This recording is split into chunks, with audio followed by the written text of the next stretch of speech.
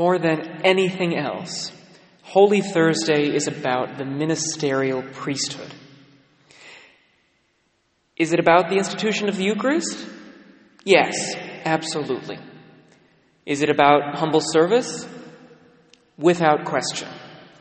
But it is about these things because it is also about the ministerial priesthood. To understand this, we first have to understand the apostles. Choosing 12 apostles was essential to Jesus' ministry.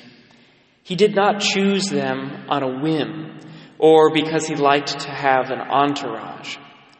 He chose them, as St. Luke describes, after spending an entire night in prayer. This was a deliberate, intentional decision.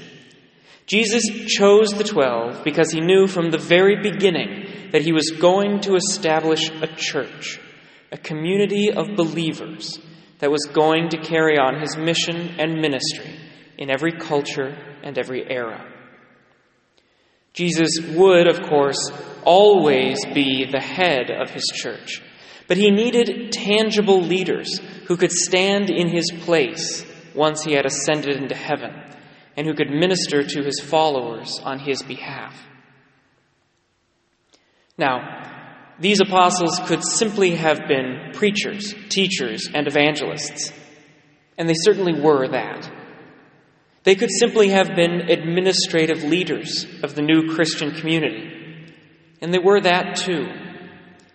But Jesus had something even greater in mind for them. On the last night before he died, Jesus celebrated the Passover with these chosen men. And at it, he did something very strange. He took 2 traditional parts of the Passover meal and he changed them, saying over the bread, "This is my body that is for you." And over the cup, "This cup is the new covenant in my blood." Jesus took this ancient ceremony of the Jews and brought it to its fulfillment in him. He was the sacrificial paschal lamb, and he gave himself up in the presence of his apostles in order to establish a new covenant in his blood. But even then, it could have ended there.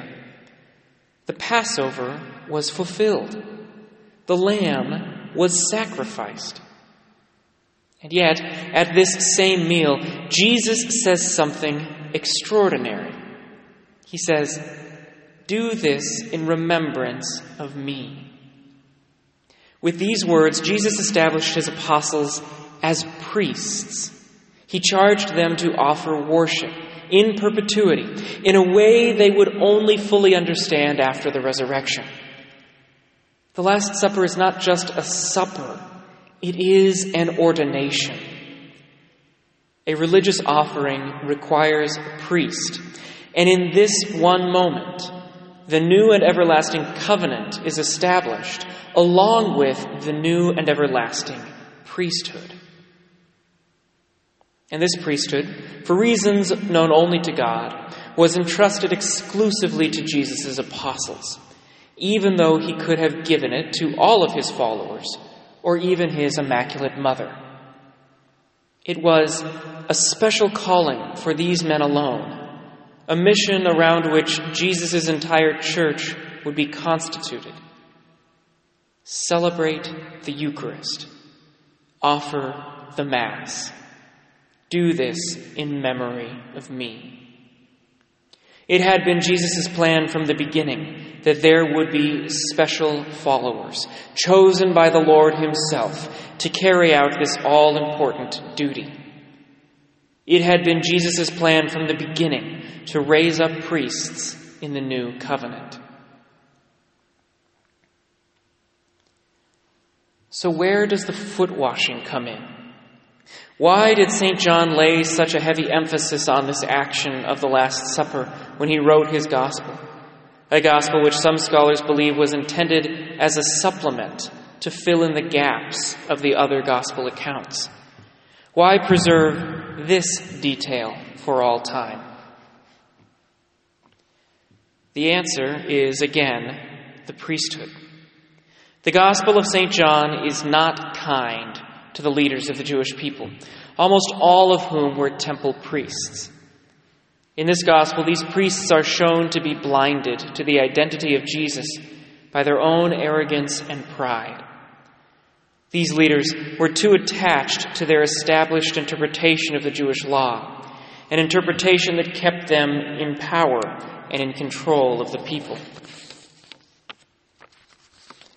St. John shows Jesus giving his apostles, his new priests, an alternative model of priesthood. Priesthood is not about power, but about humble service. Priesthood is not about controlling the Christian people, but about ministering to them in love. We lose so much of the power of this imagery if we think of it as a generic call to service for all of Jesus' disciples. It is not. It is, before all else, an image which must convict the hearts of our priests. The temptation to power and to control exists as much in the priesthood of the New Covenant as it did in the Old. The action of washing feet, an action reserved to the priest in the liturgies of the Church, which I am sad we cannot celebrate this year, is intended as a reminder for the priest that the teacher and master himself instituted the priesthood with a profound, humiliating act of service. It is a reminder for the priest that he who is called to stand in the place of Christ must model the life of Christ in service and charity.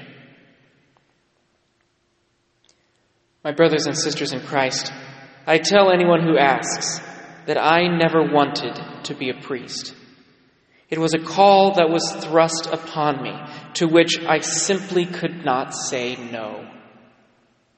But it is also a gift for which I will be eternally grateful. To have been called by the Lord in this special way, to offer the Mass, to celebrate the sacraments, and to humbly minister to his people, is something that I do not deserve, and neither does any priest. But the Lord loves his people, which is why he continues to raise up priests for them nonetheless.